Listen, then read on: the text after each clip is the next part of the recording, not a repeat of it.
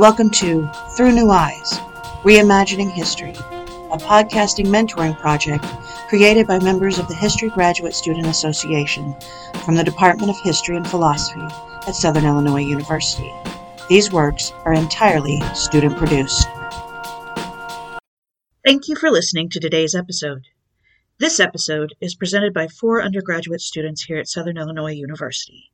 Their names are Ollie Crater, Francesca Burkett, Lindsay Craig, and Ryan Jurek, and they present on the impact of American summer camps.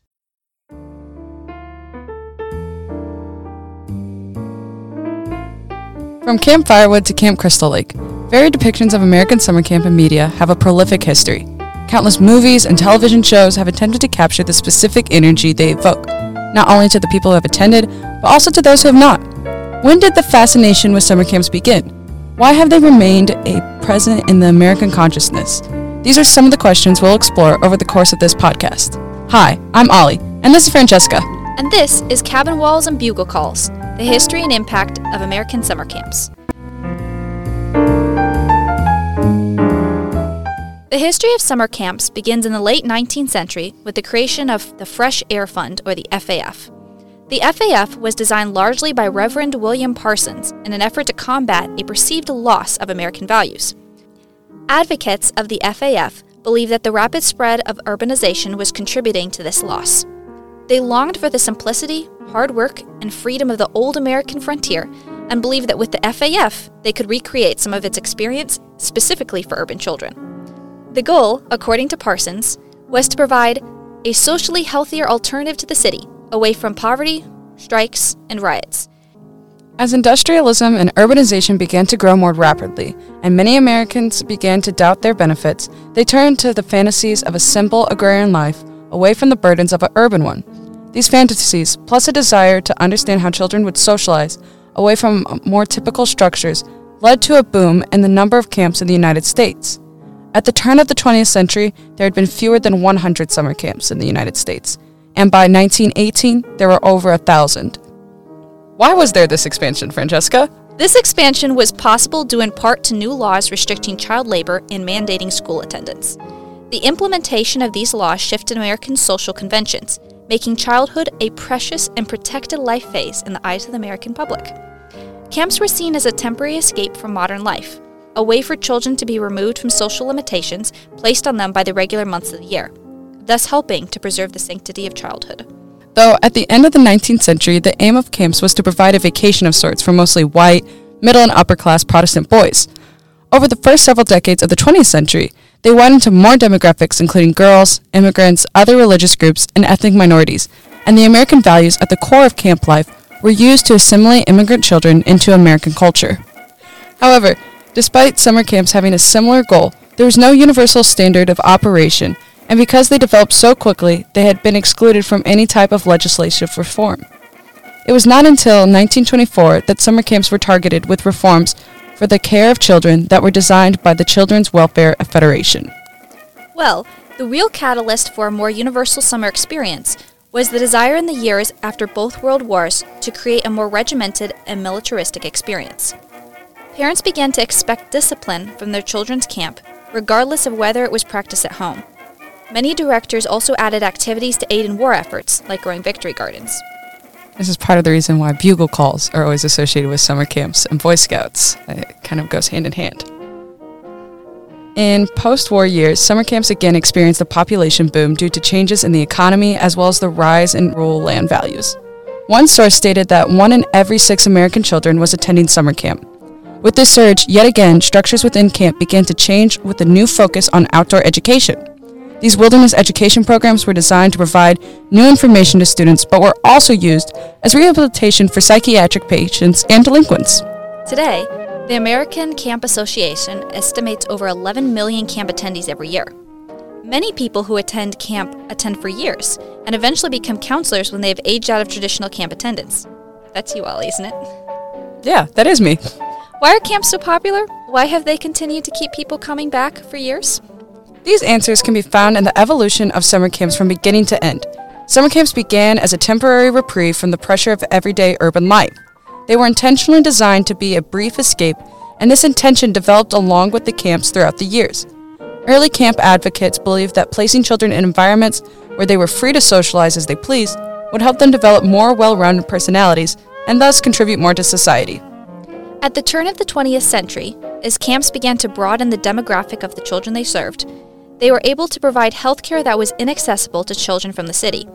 They also saw themselves as providing constructive and meaningful ways to socialize that prevented children from relieving boredom by resorting to what was considered deviant activity. The temporary reprieve of summer camp was expanded on during war years. Advocates argued that camp provided a safe space for children to process and escape from the unsettling nature of war. Where were we? We were at this quote from a 1942 bulletin by the ACA, or the American Camp Association, which stated, "Summer camps tucked away in the hills are not only havens of physical safety, but the normal, happy life of these campers is the best antidote yet discovered." This wartime focus on safeguarding the mental state of children ushered in a new era of the American summer camp, with more focus on children's psychology. Children's psychologists William Morris and Fritz Rettel observed in post-war years that summer camps themselves were not at all natural, but rather created an environment in the woods that needed particular guidance in order for children to grow. This idea of growth for children was not limited to just people within the summer camp system. In an article published in 1957, teacher Louise Revska argued that hands-on experiences in nature that children receive in summer camps is far more enriching than any they could do in a classroom or even field trips to zoos or museums. In addition, they also created more meaningful connections between the children themselves. Despite the staying power of summer camps in American consciousness, there is a marked lack of research on the psychology associated with them today. However, there is some documented evidence of the positive impact of outdoor education. The theory of outdoor education is centered around the idea that more complex learning in natural environments contributes to both physical and emotional well-being in children. Its focus on personal growth allowed for more development in children than seen in traditional classroom models. Many people who have attended summer camps base their love of the institution on the idea that it was an escape for them. One attendee, i.e. myself, was quoted as saying, "At summer camp, there's a safe space for children to thrive because there aren't any outside pressures like parents or teachers to influence their emotions, so it's much easier for them to explore their creativity and their identity." Perhaps this exploration of identity is why summer camps have had such an incredible staying power in American consciousness. Many children have no reprieve from the stress and pressures placed on them by society, so a place where, for a few weeks, they can explore themselves free from the influence of any adults impacts them in an incredible way. Summer camps have remained a sanctuary for children for over 100 years, and, judging by this impact, will likely continue to do so for 100 more.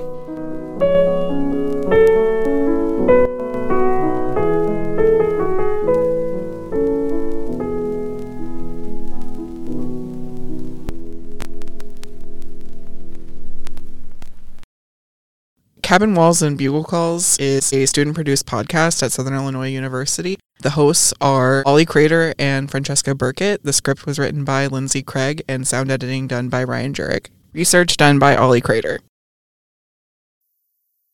Hello and welcome back. So I'm actually here today with Lindsay Craig. Lindsay actually helped write the script and helped work on this podcast episode that you have just listened to. So ironically enough, the episode, of course, is about summer camps, and the writer of the paper and one of the main people who recorded the podcast, Ollie, she is actually at a summer camp until sometime in August. So we have Lindsay Craig here with us. Lindsay is another wonderful, talented undergraduate here at Southern Illinois University, working... Oh, you are a graduate. That's right. Okay. A official graduate now. And if I'm correct, soon to be a graduate student. Yes, in the fall. Wonderful. Wonderful. Okay. Well, let's talk a little bit about this. So, it's a little different not actually having Ollie here, but what was the process of converting Ollie's research into, a script? And then, how'd you format that? So the thing about the paper, it was really great, but the problem with it is that it's an academic paper. So what you needed to do, or what I needed to do with it, was to sort of take it and translate it into more of a conversational tone. Podcasts, I think really the whole point of them, especially for me, is that they're accessible, and academic language can tend to be really inaccessible for people. So I wanted to make it sound more like you and I talking, or two people talking, because I didn't record it, versus someone talking at another person. And I really liked that Francesca and Ollie like switched on and off speaking. And when I wrote it, I broke it down into little bite-sized paragraphs for that specific reason. So what I wanted was to leave some space in between them so that they could just naturally have questions or comments in between times. And it ended up working out really well with the way that they spoke to each other. After someone finished a paragraph, one of them would chime in like, oh, what's this about? Mostly Francesca, because it was Ollie's research. The hardest part of the whole script writing process was taking the information that was really great in a 15-page paper and making it a shorter podcast, because you have to decide what to take and what to leave out, but you don't want to leave out anything important. And it was harder as well, not being as familiar with the research, and so it wasn't my own. But I think that we managed to do it. Ollie was happy with the finished project. So I think that it ended up working out okay. Right. And that's definitely a difficult concept to take someone's work, especially Ollie. Actually, both Lindsay and Ollie, I was their TAs for the class that they wrote papers that both of them are actually getting published. So I'm very proud of that fact. But obviously it's a task to convert someone's research into a 15 to 30 minute dialogue, especially one that's not going to be like some sort of audiobook or like a hour and a half narration / documentary. So what was it like in converting some of the more like technical points of the paper into that script? It was kind of hard. Luckily for me, I have a background in English a little bit. Before I switched to history, I actually used to be an English major, and I was in AP English classes all throughout high school and middle school. So writing is kind of a strong point for me, which is why I was the one chosen to write the script. And by chosen, I mean I volunteered myself, or was volunteered. And what I was able to do was just try to make it as conversational as possible. So Lindsay, why do you think that summer camps are important to be reconsidered within the historical context? This is actually part of my favorite part of Ollie's work, was the discussion about what summer camps sort of stand for.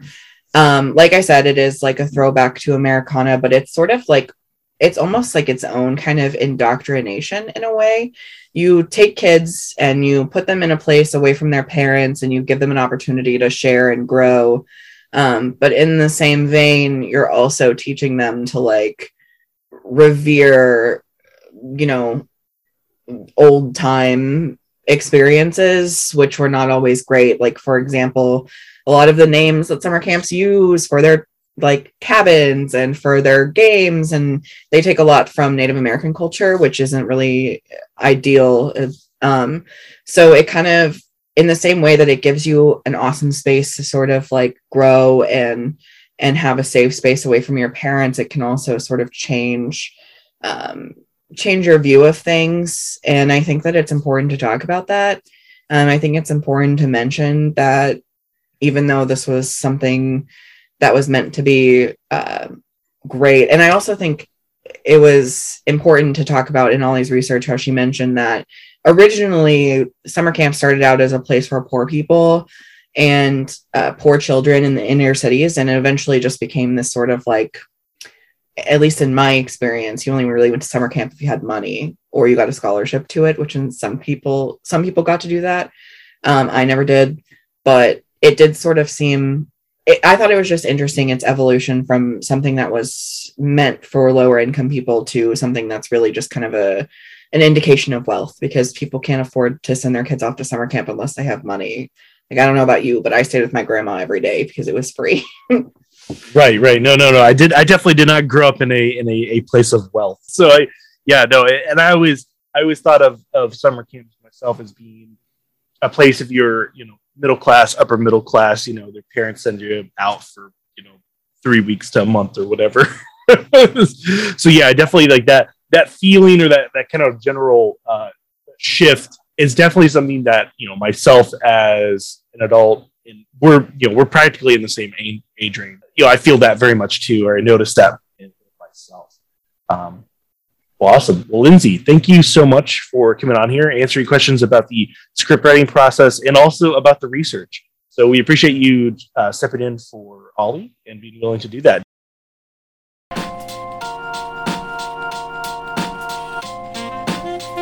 That concludes this episode of Through New Eyes, Reimagining History. Special thanks to our podcasters. In addition, we would like to thank Dr. Joseph Schrammick, our faculty advisor, project coordinator, Jody Salazar, assistant project coordinator, Joshua Cannon, theme song composer, Anise Coopwood, and our mentors, George Hunt, Deanna McGuckin, Lydia Penzel, and Jody Salazar. Please join us next time for another episode of Through New Eyes, Reimagining History.